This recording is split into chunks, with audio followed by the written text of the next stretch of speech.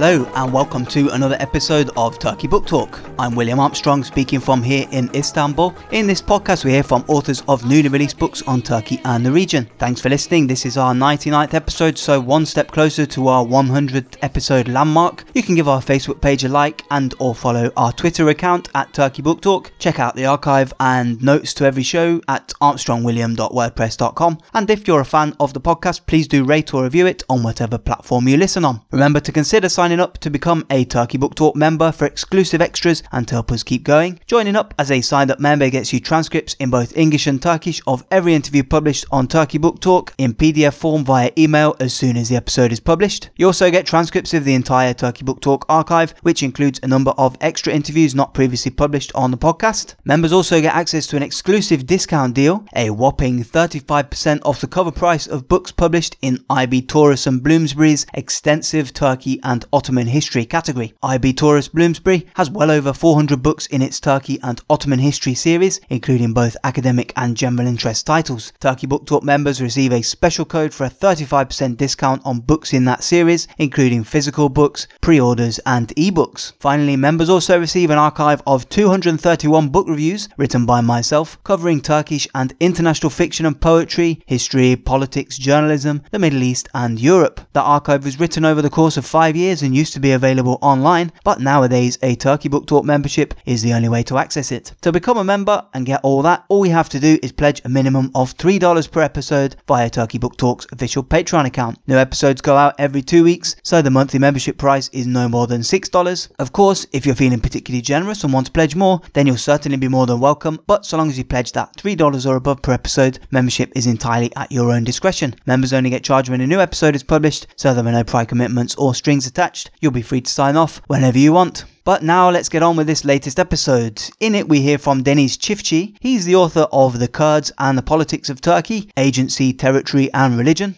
Once again, this is a book that was recently published by IB Tauris Bloomsbury, which means that it's included in the 35% discount deal if you purchase it as a Turkey Book Talk member. The book is a thorough account of the diversity of interest and opinion among the Kurds of Turkey, addressing various differences in language, tribal affiliation, religion and ideology. While news coverage and analysis often considers the Kurds to be a homogeneous group with unified demands, this book paints a more sophisticated and nuanced picture. The book is based on extensive on-the-ground research in multiple countries and across many different cities in Turkey itself. I started by asking Deniz Çiftçi to talk about what prompted him to start writing the book in the first place.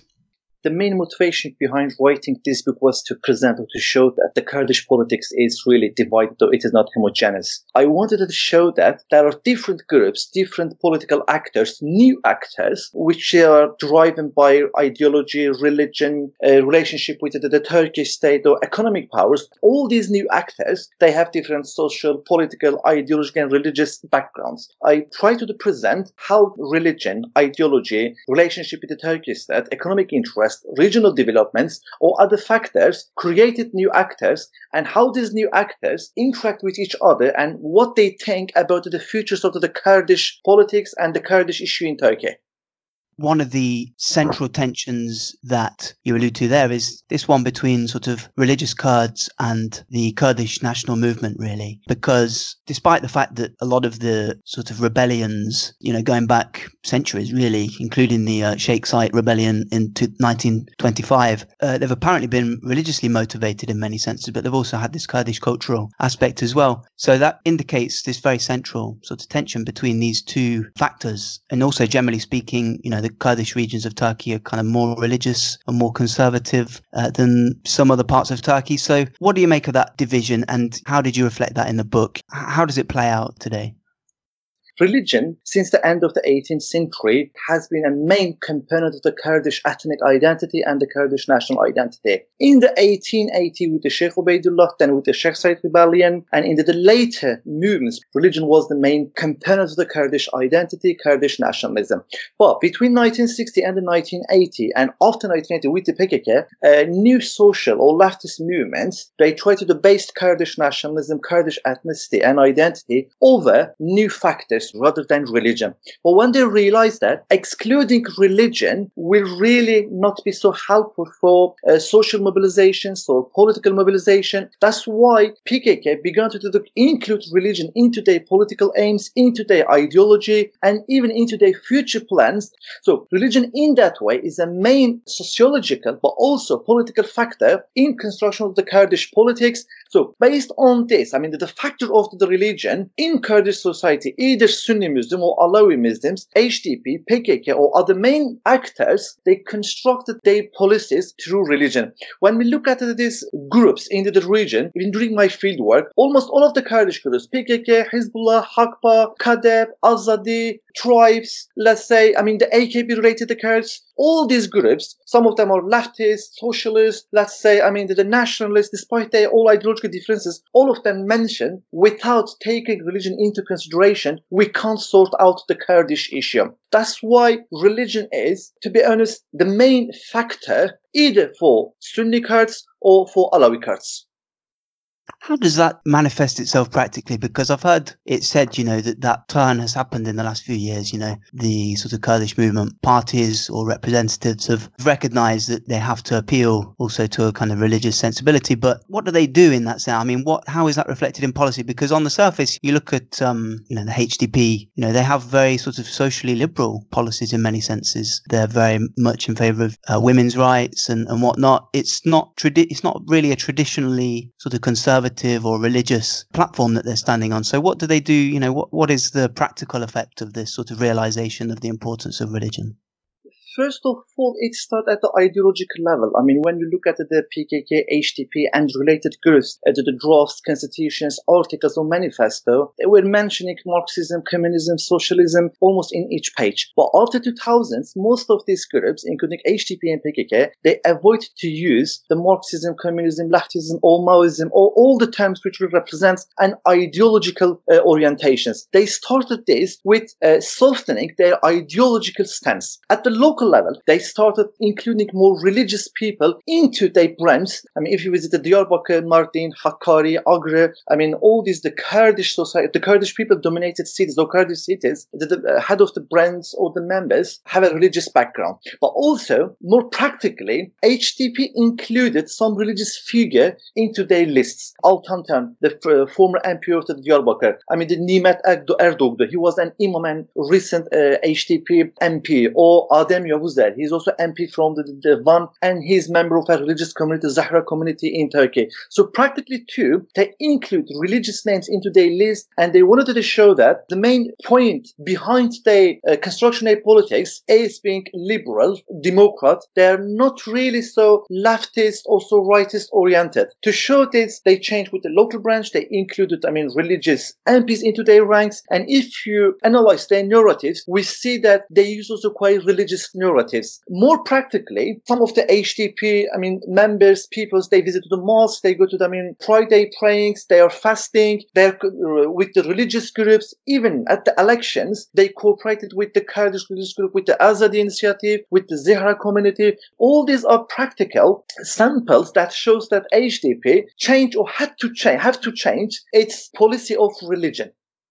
Now, a couple of years we published an episode on Hezbollah, which is this kind of religious Kurdish militant group that was very active in the 1990s, and it sort of fought against the PKK for a lot of that time. And obviously it's not active as a militant group anymore, but its inheritor is this party Hudapar. It's a pretty small party with quite limited appeal, but it has a certain voice on the ground. Just talk about Hezbollah and Hudapar. What was Hezbollah and how much of a symbol of this sort of social religious sentiment in the southeast of Turkey does it reflect on the ground?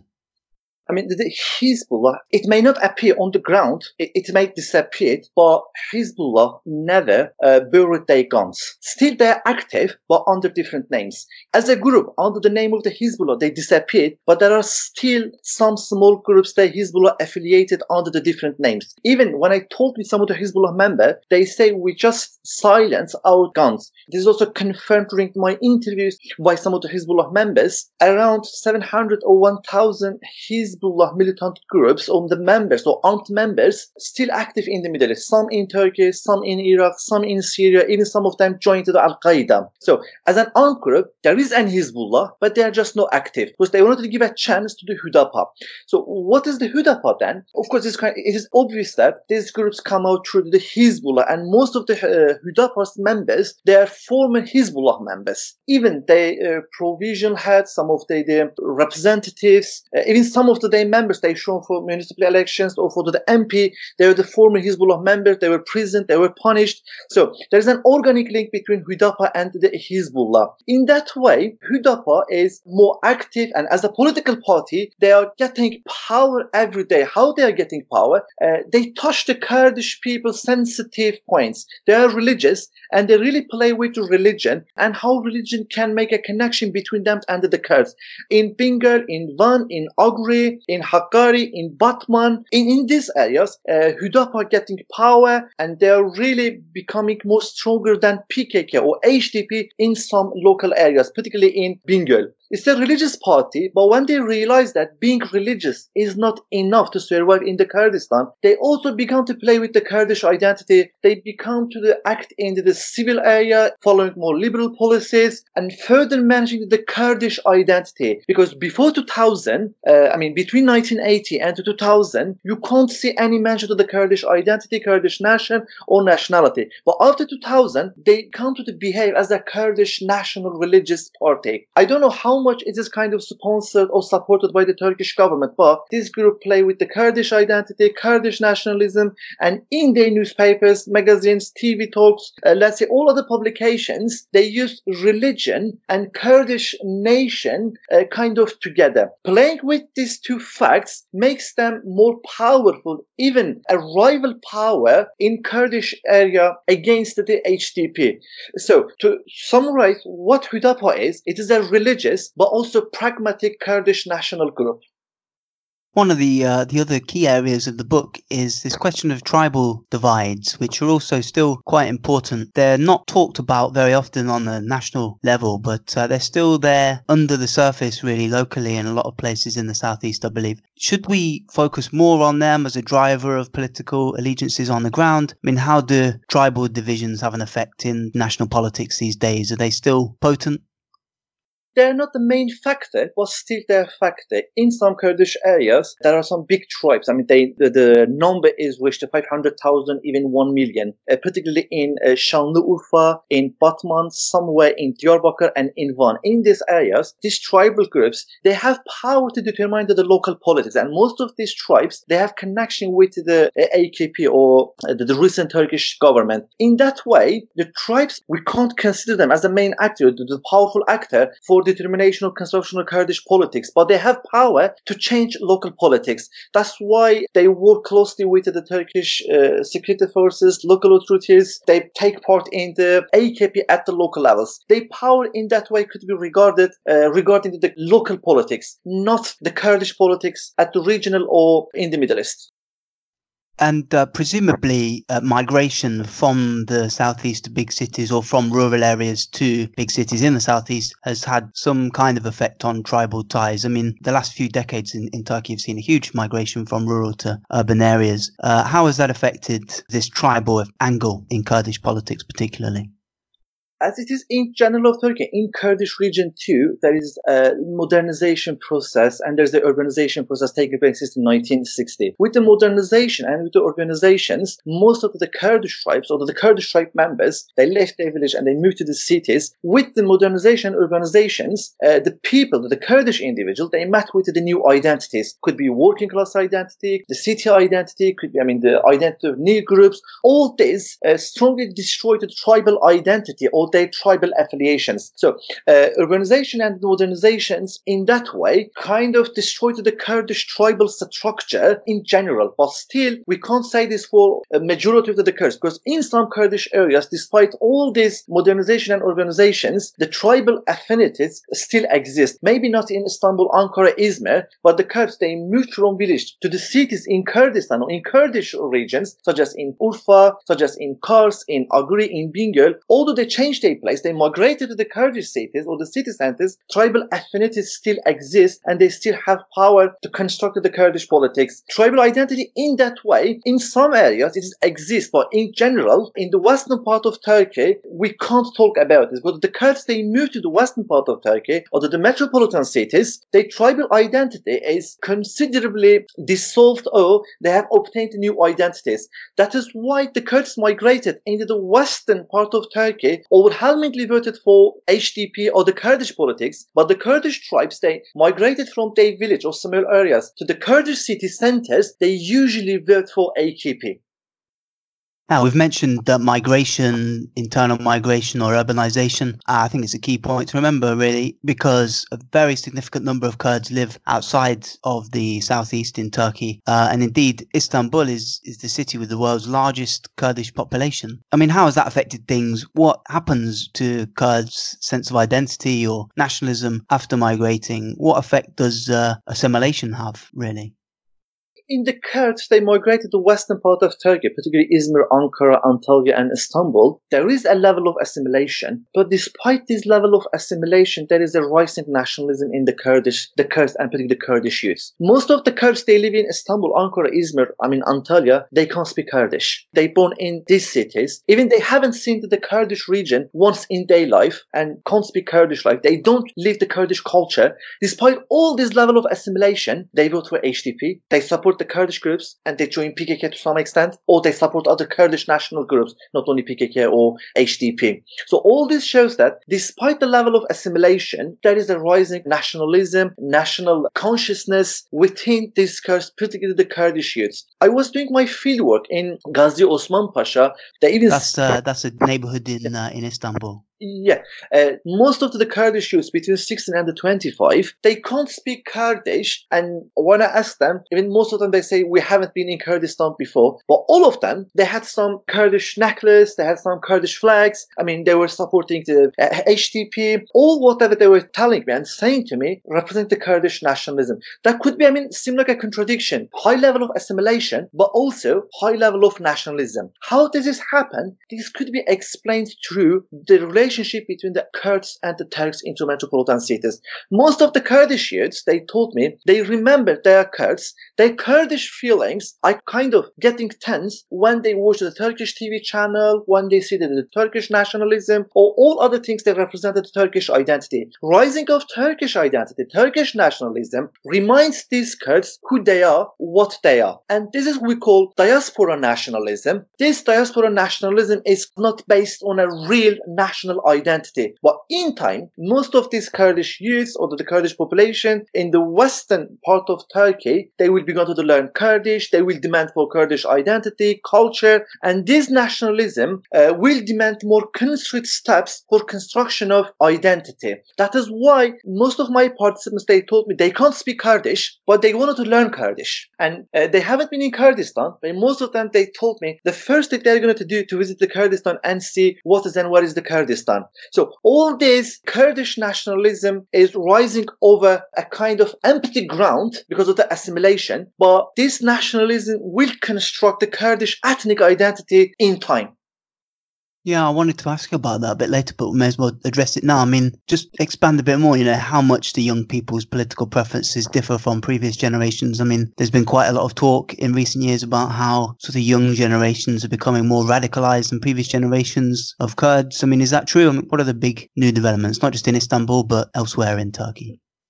I can say it is definitely true, particularly the Kurdish youth between 16 and 25 or later, they are radicalized. When I talk to them, even the first thing they were asking me, whether I am Kurdish or not, whether I can speak Kurdish or not. The first question they were asking during my fieldwork, not only in Istanbul, in Ankara, in Bursa, in Antalya, in Izmir, or in other Turkish metropolitan cities. The Kurdish youth, the new Kurdish generations, or the second and the third Kurdish generations in Turkish metropolitan cities, they are getting radicalized, they are nationalized, they vote for HDP, they demand for learning Kurdish language, they try to live to the Kurdish culture as much as they can, and they narrative, they discourse, all this shows that, at least showed me, the new Kurdish generation radicalized, they are nationalized, and they have more interest into the politics, particularly in Istanbul, in Esenyurt, in Gazi Osman Pasha, in Küçükçekmece, in Bağcılar, or in Umraniye. The Kurdish youths, Kurdish young generation, in that places, they were more active.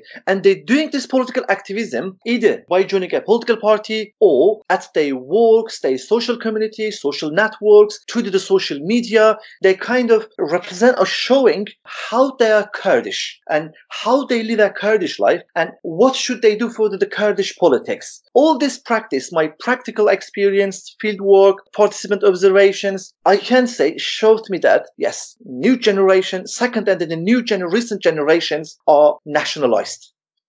So the book spends a lot of time on the ideology of Abdullah Öcalan, how that's developed, how it's changed over time and its effect on the ground. But I also want to talk about Öcalan the man here, what he represents today, his authority over the Kurdish movement and also his relations with the state. Obviously, he's in jail at the moment. He's been there serving a life sentence for almost 20 years. And he's in this curious position because he still has, I think, considerable authority over PKK militants. But the government also sees him as an asset really to use. The peace process was carried out through him and his orders basically shaped the retreat of PKK militants at the time. And of course, more recently, the government turned to him the week before the recent Istanbul mayoral election runoff, releasing a letter from him apparently calling for HDP voters to stay neutral. Just talk about this position of Öcalan, how important is he still? Is his role or influence changing? Is it weakening? Or what kind of role is he playing at the moment?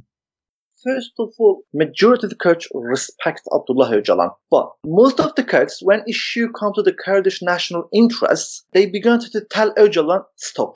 And this is the first time in the Kurdish political history of the PKK, or let's say after the 1990s, the Kurds, including HDP and even some fractions in PKK, they began to tell Öcalan, we respect you, you created all these movements, we owe you a lot, but you have limits. And the recent elections clearly showed how Öcalan has limits. He can't really determine Kurdish politics on the ground.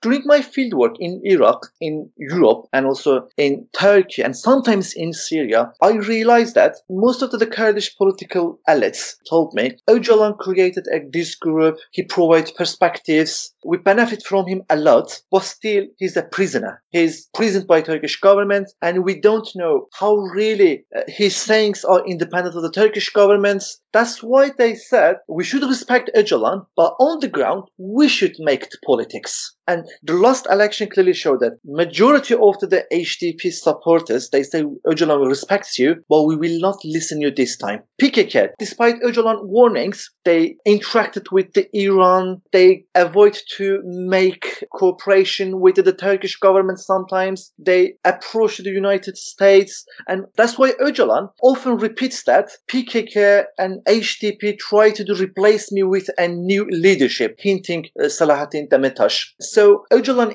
is a power, I can't deny this, but he has limits. Kurdish politics showed Öcalan his limits.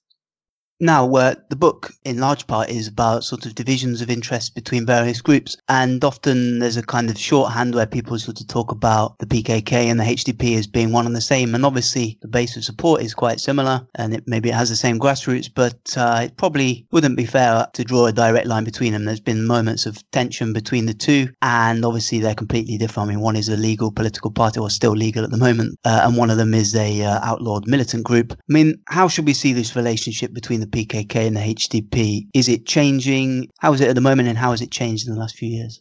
I mean, there is a relationship to some extent. But the HDP include new, let's say, social, political identities into its ranks. I mean, HDP cooperated with the Azadi initiative, or Azadi group, which is quite religious. HDP, in a way, cooperated with the Zahra religious groups, or most of the religious Kurds, they cooperated with the HDP. But all these groups, Zahra, Azadi, some of the Kurdish tribes, some of the other religious groups, they really have tension and clash clash or fighting with the PKK. So they may serve to the same purpose, they may share the same ideology to some extent, but on the ground, some fractions within the HDP try to distance itself from the PKK. Doing politics on the ground in Turkey is not what PKK understand at the top of the Kandil Mountains. They are quite different things. Although we share same identity, same political goal, the things has been changed on the ground. So we can't do whatever PKK tell us. We can't do whatever PKK, let's say, suggest us. There is a kind of distance between PKK and some fractions in HDP, particularly under the Selahattin Demirtas leaderships. HDP further converted into a more, let's say, liberal and a grassroots party. And they try to not cut, but lessen their connections with the PKK. That's why during the municipality elections or the general elections, most of the members they were appointed or they were elected had an ideological contradiction and fighting with the PKK. HDP gave these people a place and elected them. Politically, HDP tried to behave more independent of the PKK. And the recent developments, I think, will further push HDP to construct its politics independent of the PKK. Obviously, the government argues that they're both the same, and that's been the basis of the removals, really, of the elected mayors of Diyarbakir, Van, and Mardin in recent months. And there's also some arguments I've seen being made that, perhaps if we see the PKK and the HDP as being distinct, perhaps the sort of militant wing of the Kurdish movement may be actually pleased at the recent removals because it kind of reinforces their argument about there being no political path forward. So armed insurrection is really the only alternative. What do you make of those arguments? So again, to clarify this point, whatever the recent Turkish governments they do, they can't close down to the HDP because they know the results from the past. But without closing down to the HDP, they wanted to deactivate HDP, just make it under the party without any grassroots, limit its activity, limit its power, and squeeze HDP just in some local areas. And even let's say there is a relationship between PKK and HDP, it wouldn't be possible for HDP to have a connection or let's say transfer money to PKK since 2016. There is an state of the emergency in Turkey. Almost all HDP brands, municipalities are under a severe control. All this makes it impossible for HDP to transfer money or to have a really organic connection with the PKK. So another point, Turkish governments or the main power in Turkey, let's say, these new powers is based on how to refuse or how to minimize, how to reject or how to destroy the Kurdish politics. When they do this politics, some Kurdish fractions, some within HDP, some independent of HDP, they began to discuss politics or being active at the legal platform will not sort out the Kurdish issue because they say, or at least they began to think that despite our all positive steps, legal steps, the recent Turkish governments and its allies try to destroy Kurdish identity, Kurdish politics. So the only way left for us to take arms and fight. And that is the only way with this issue. Military fighting or armed clash is going to be the only solution to deal with that issue. Unfortunately, that is a rising idea in Kurdish youths, some fractions in HDP, but particularly in Kurdish diaspora in Europe. Majority of the diaspora members, they began to chant about this. They say, if you don't have arms in hand, if you don't have hard power on the ground, then you will do nothing. And the recent Turkish policies kind of further strained these radical Kurdish groups' hands and further pushed them to support a military solution or military method.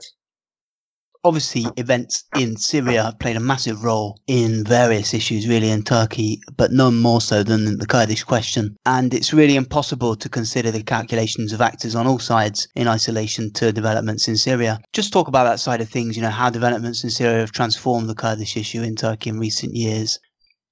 More than 3,000 Kurds from Turkey, they lost their life during the fighting in Rojava or in Syria. More than 3,000 Kurds. This is kind of reported by the PYD, and probably it is more than this. And all these Kurds, they joined the PYD between 2014 and 2016 and 17. when we consider that number, this shows that political developments in Syria further nationalized the Kurdish issue in Turkey, further radicalized the Kurdish issues in Turkey, and kind of destroyed the territorial boundaries in their minds. For the Kurdish Turks, the Kurds in Syria, part of their heart, part of their territory, part of their national identity. Whatever happened in Syria immediately and strongly impact the Kurds lives in Turkey, the Turkish Kurds. And also with Turkish stance, quite serious stance against the Syrian Kurds, Turkish, involvement or military operation into Syria, all this also contributed the Kurds' hatreds of the Turkish politics and close them to the Kurds in Syria. So Kurdish politics in Syria and Kurdish politics in Turkey kind of to the different side of the same coin. One affected another side immediately. I can say almost all of the Kurds, or majority of the Kurds, when they watched political developments in Syria, Turkey's intermediations, threats, or policies, they further become Kurdish. I heard this from many of the Kurds. They're voting for AKP, but they told me they're really not happy whatever Recep Tayyip Erdogan say about the Syria. They're not happy about the military operations. They're not happy about the nationalism against the Kurds in Syria. And all this kind of close the distance between the Kurds in Syria and in Turkey and reminds them they're part of the same national identity. That's why the developments in Syria and Turkey will immediately and strongly affect the Kurdish politics. All my observations, fieldwork, talks with the Kurds in different countries and in different groups in Turkey show me what Kurds thinks about this. There's another issue as well. Just to conclude, obviously your book's about sort of divides among Kurdish groups. And when we're talking about fighters going over to Syria, there's a paradox as well, because while a lot of Kurdish origin people have fought in the ranks of the YPG in Syria, there's also, by some calculations, the majority of fighters who went from Turkey to fight for ISIS were of Kurdish origin as well. So it just kind of it sort of illustrates the complexities. On the one hand, there's a kind of strong nationalist sentiment among many, but at the same time, because of the religious, the sentiment among other people who are of Kurdish origin, they're fighting on opposite sides, or they have fought in recent years on opposite sides across the border. So it's a kind of paradox there that doesn't often get mentioned, really. According to Turkish security forces reports, more than 2,000 Turkish citizens, they joined the ISIS, and it is estimated that around 500 or 600 of these joinings are ethnically Kurdish origin. But when we look at the Kurds, we see that overwhelming majority of the Kurds in ISIS are joined from Batman, from Adıyaman, from Bingöl, and the close areas. So in these three cities, religious groups, Hezbollah, and for a while, Al-Qaeda was quite active. The Kurds from Turkey, they joined ISIS, are originally from these cities, and most of them, they had connection with a religious group or a radical extremist group in that areas. When you look at the other Kurdish areas, the number of the Kurds that joined ISIS from Diyarbakir, Agre, Kars, Iğdır, Muş, Van, Mardin is really quite few. Most of the Kurds are joined from the three cities, Adıyaman, Bingöl, Batman, and also from the metropolitan cities. And these Kurds had already connection with Abu Hanzala group. He's also from Bingöl, with another religious extremist groups in past. This does not really give us an idea that, the Kurds have an interest in ISIS, they joined ISIS in Turkey. But for the Kurds in Iraq, according to the Kurdish Norwegian government's reports, more than 1,000 Kurds joined, and just 500 are from Halabja. But for Turkey, as I just said, Kurds from some cities or some areas, or Kurds, member of some religious groups, joined ISIS, particularly Kurdish members of Abu Hanzala group, who is originally from Bingöl and Boyancık.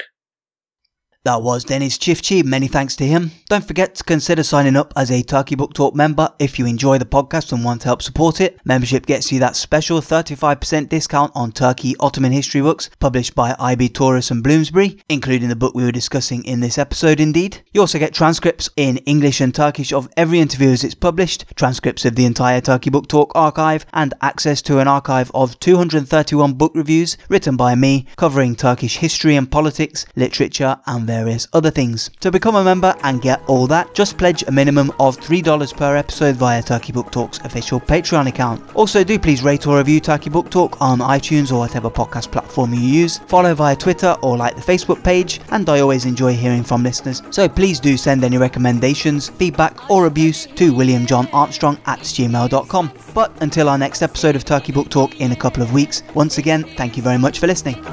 Bütün dünyayı gezdim dolaştım, anladım ki tek sevdiğim sensin.